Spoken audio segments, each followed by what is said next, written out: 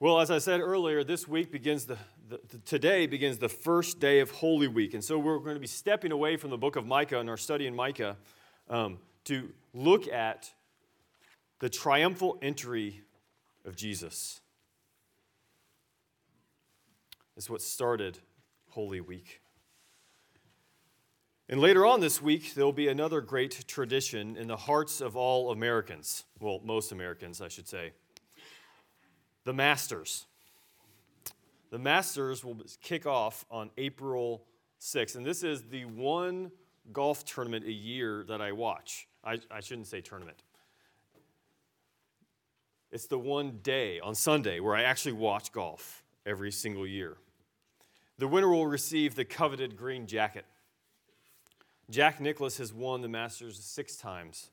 Tiger Woods won 5 and Arnold Palmer won 4. The Masters is, and this is coming from someone who knows nothing about golf. But in my eyes, the Masters seems to be the pinnacle of American golf. There are literally thousands of people everywhere.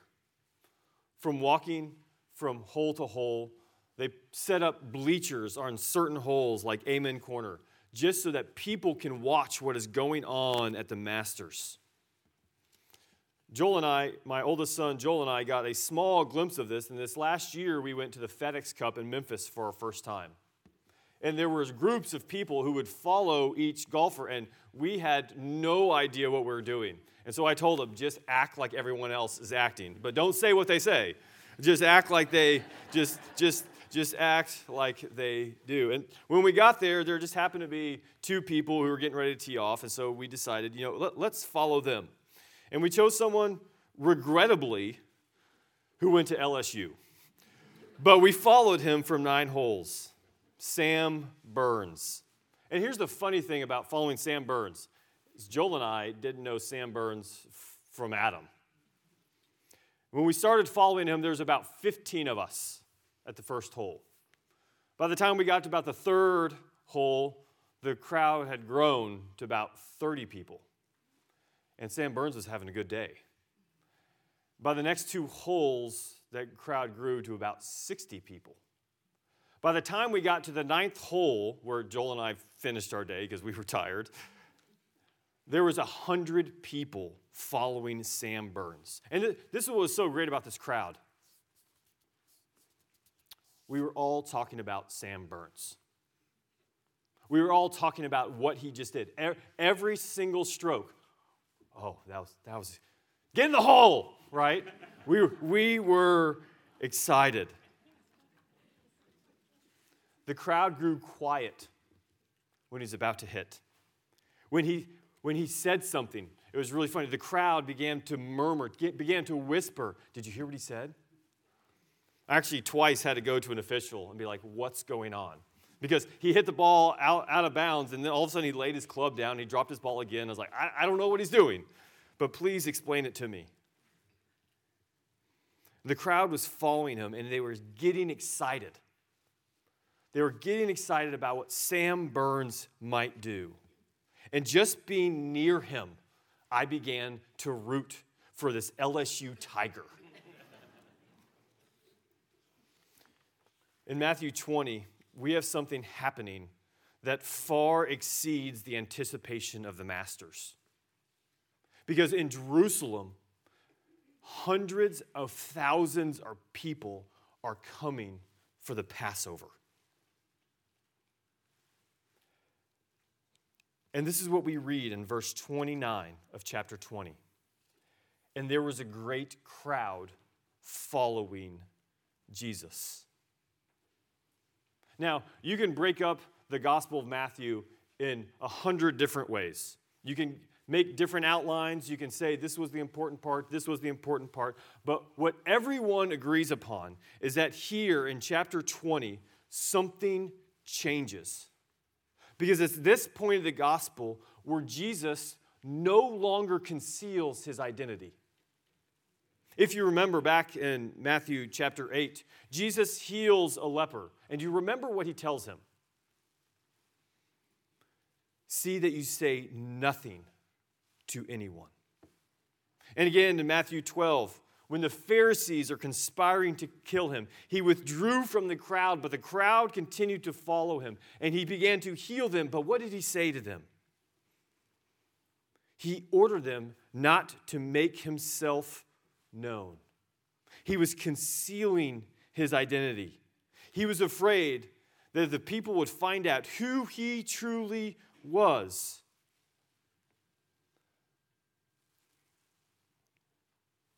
They would begin to worship him in an unholy way. And we might wonder, and I myself always wonder, why would Jesus do such a thing? Why would he conceal his identity? If you're the king, just come out and say it so that everyone might know. But for Michael Nolting, he is much like Aragorn in the Lord of the Rings. The people weren't ready for who Jesus truly was. And his timing couldn't have been more perfect. Everything that Jesus had said about himself, everything that he demonstrated, everything that he had spoken about in his mission was about to be revealed as he was going to Jerusalem. He was the Messiah of God who is going to save his people. The fullness of time is here in Matthew 20 for Jesus to reveal he is the king over his creation. But this is what I want us to see this morning. What does that mean for us? You see, everything that Jesus says, everything that he does, everything that he reveals about himself as true, he does this for a specific reason. To reveal who he is, but also to reveal to his disciples who they are called to be. Jesus is headed to the cross. And the call of every disciple of Jesus is to take up his or her cross and follow Jesus. This is what it means to be a disciple of Jesus. You follow after Jesus. You murmur about what he's doing. You get excited about what he's just done, and you get excited to talk about what he's getting ready to do. Just like Joel and I were about Sam Burns. We kept talking. We kept getting excited. What's going to happen next? As disciples of Jesus, we follow in his footsteps. And our question for us this morning is, what type of disciple are we going to be? Jesus is equivocally clear who he is. But who do we believe that he is? In chapter 21, Jesus reveals this with a picture. But here's the problem. The people following him, even his own disciples, didn't recognize Jesus for who he truly was. This crowd who was making their way to Jerusalem to celebrate this Passover didn't truly understand Jesus. Not because what he said, not because of what he had done, but because they only saw Jesus for who they wanted Jesus to be. Who they thought Jesus should have been. And their hearts are about to be exposed. Their thoughts about who this king truly is about to be revealed. Because here's what we know. He comes into the city and they shout, "Hosanna! Hosanna in the highest!" But these are the same people who in a week are going to cry out, "Crucify him! Crucify him!"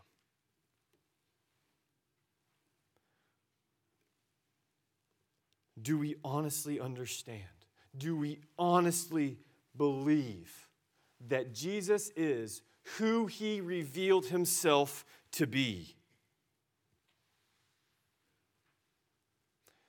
Because these people didn't see him. They didn't truly see Jesus.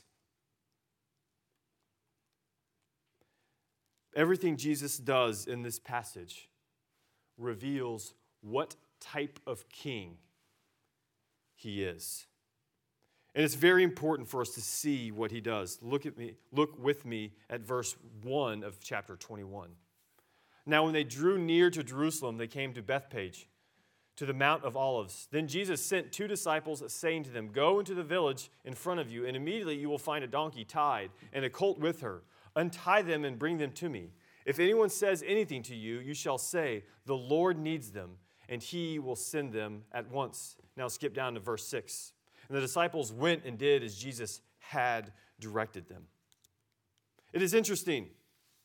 What is Jesus doing? He's the king. And the king has the royal privilege of commandeering property. The king is able to say, "What is yours is truly mine." And this is what Jesus is doing. He's not just saying,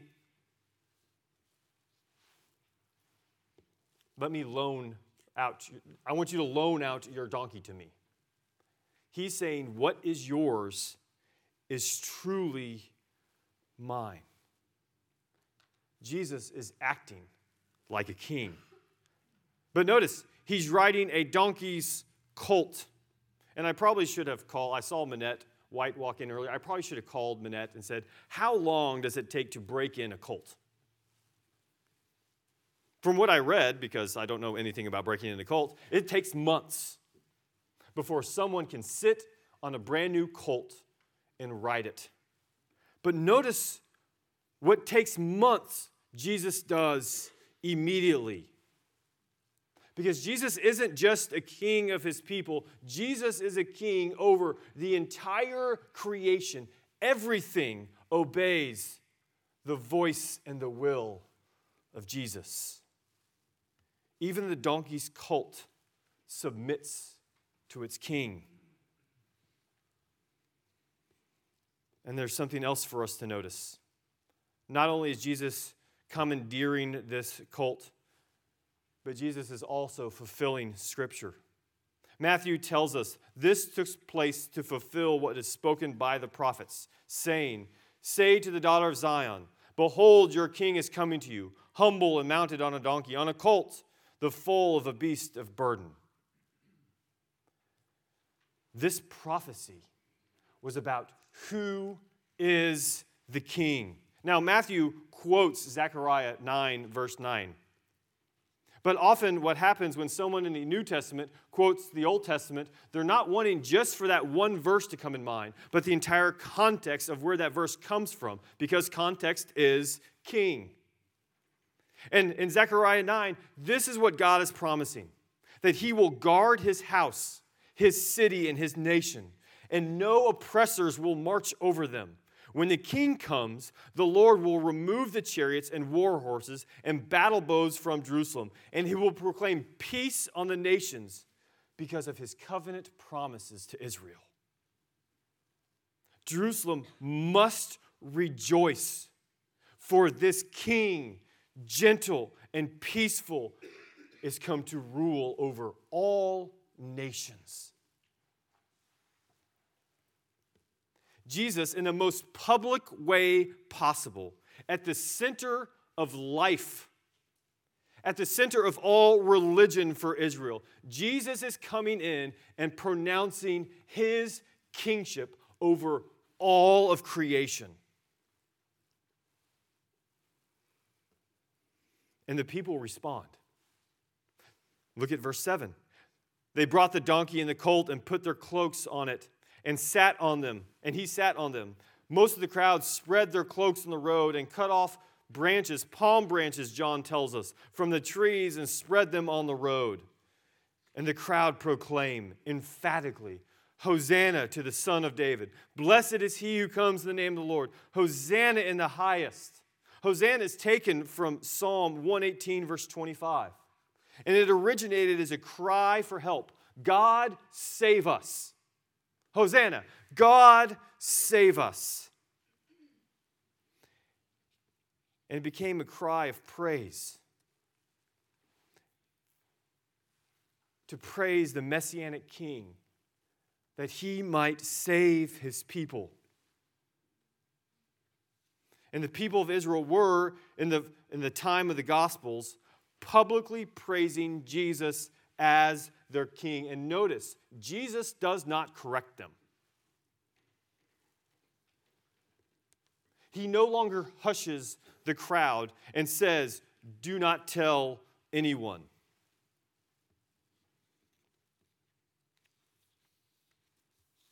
Jesus pronouncing, this is who I am. And notice, he is no longer walking. He's riding on this donkey.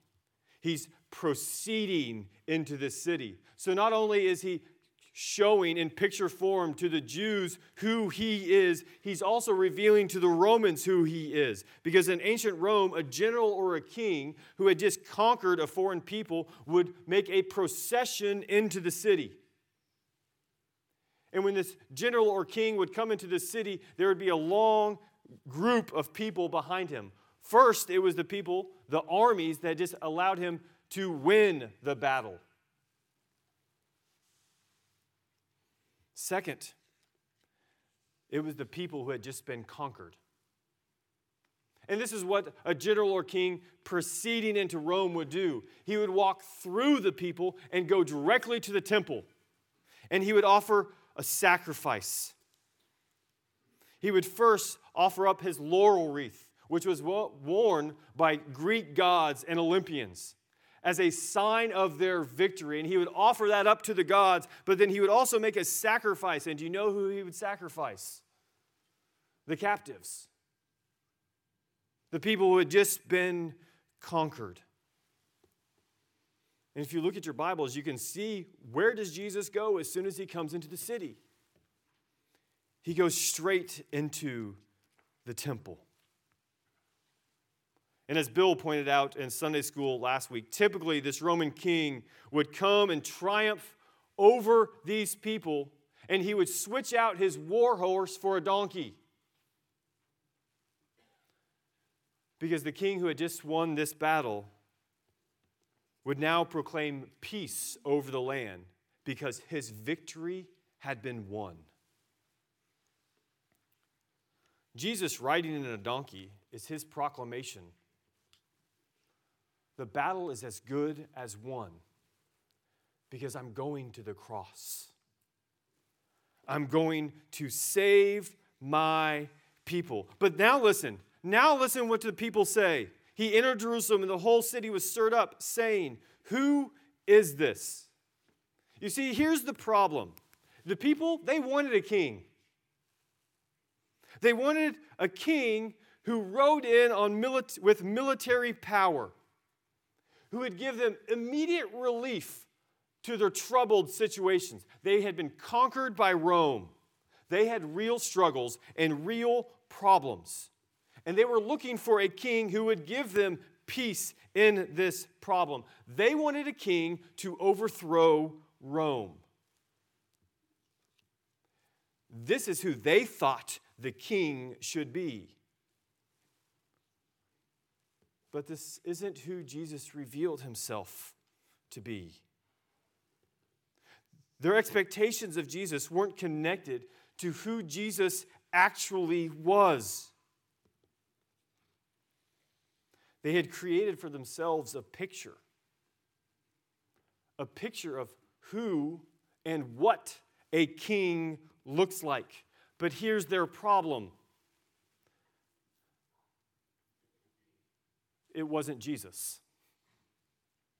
The picture that they had created in their mind of what a king looks like wasn't Jesus, because his kingdom wasn't established by sacrificing the blood of others. Jesus' kingdom was going to be established with him sacrificing his own blood. His kingdom was going to be established with might and power through the cross, dying for his royal subjects who had betrayed him. His kingdom would be established when it was led to a tomb, but even death could not overcome him.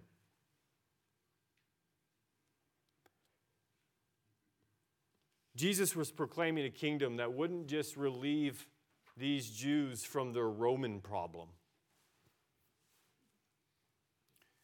Jesus was going to save them from their sin problem. And notice in verse 11 how the people respond.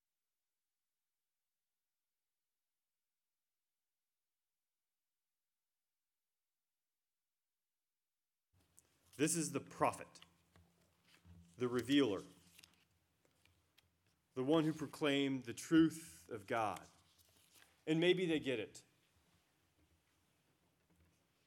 Maybe they get, this is the prophet of God. But then their next words reveal their blindness. This is a prophet from Nazareth of Galilee. And we all know nothing good comes out of Nazareth of Galilee. Their hearts are revealed. Everything that Jesus has said, taught, and done, they still didn't see Jesus. And this is what's so fascinating. The three synoptic gospels, Matthew, Mark, and Luke, all tell us a story right before this triumphal entry. And that's what we find here in Matthew 20, verse 29 through 34. It's the story of these two blind men. And what does the text say? These two blind men were sitting on the roadside because this is what happened when lots of people were going to Jerusalem to celebrate the Passover. Hundreds of thousands of people would be passing along this roadside, and it was the perfect time for a blind man to ask for money. And these two blind men heard that Jesus was passing by, and they cried out, "Lord, have mercy on us, Son of David." These two blind men saw who Jesus was. Do we know how? Because when people see Jesus for who he truly is, they cry out for mercy.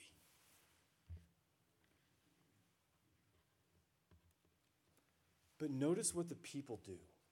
This crowd who were murmuring about what Jesus was doing, who were getting excited about everything he was doing. What did the people do? The crowd rebuked them, telling them to be silent. The crowd thought they had already figured Jesus out. No. He's not going to help you. We need Jesus to go to Jerusalem. We need Jesus to conquer the Roman Empire. We need Jesus to do what we need Jesus to do, not what you need Jesus to do. But notice what Jesus does.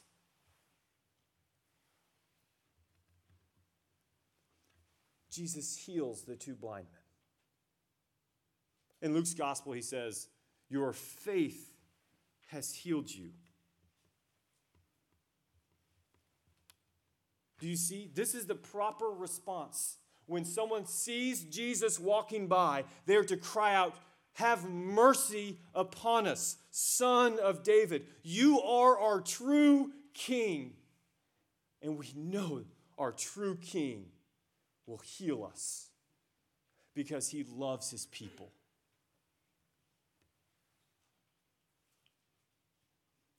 And when the crowd tried to silence them, what do? They cried out all the more, Jesus, have mercy upon us.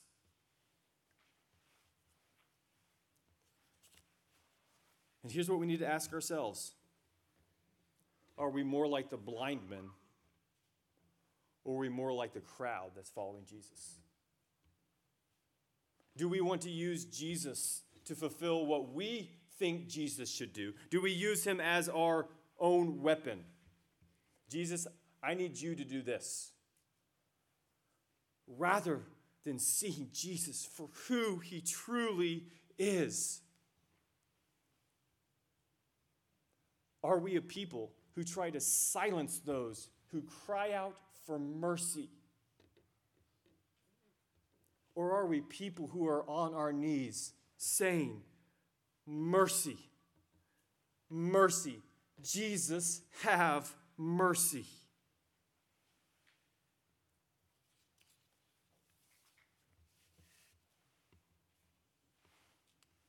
Jesus came for the lowly and the sick, for men like these two blind men, for women and children who needed mercy.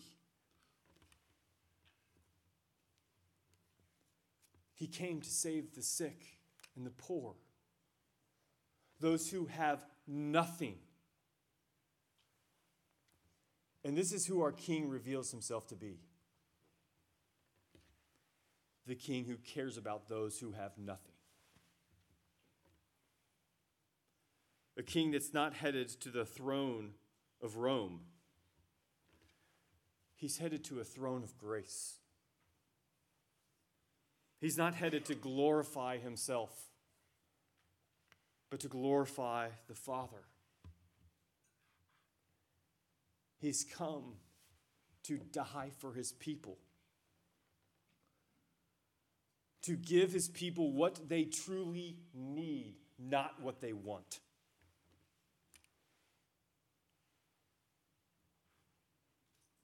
He's a king who identifies himself, who has come to save. The people should cry out, Hosanna, Hosanna in the highest. And if you don't see Jesus for who he truly is, the call's to repent. The call is to repent and to cry out for mercy.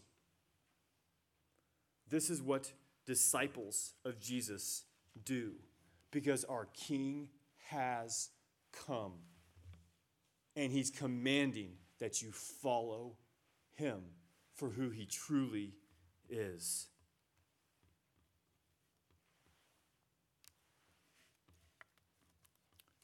And here's what's so great about this passage.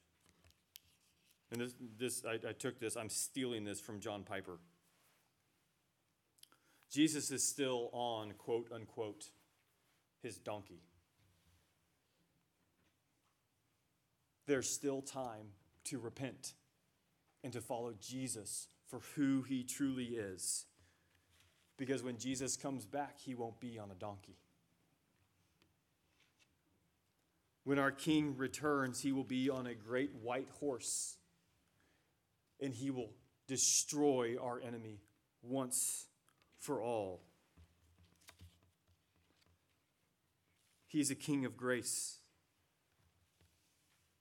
the greater Son of David. He is the true prophet, the word of the Lord revealed, who will give eternal life. Will we follow this Jesus and carry our own cross, having mercy upon those around us? Will we murmur? Will we speak about what Jesus has done for us and what excites us about what is to come with our King who will return? This is the true King, the true prophet of God. He gave himself for you. who didn't recognize him, but he calls you to follow after him. For this is what a good king does. He cares for his people. Let us pray.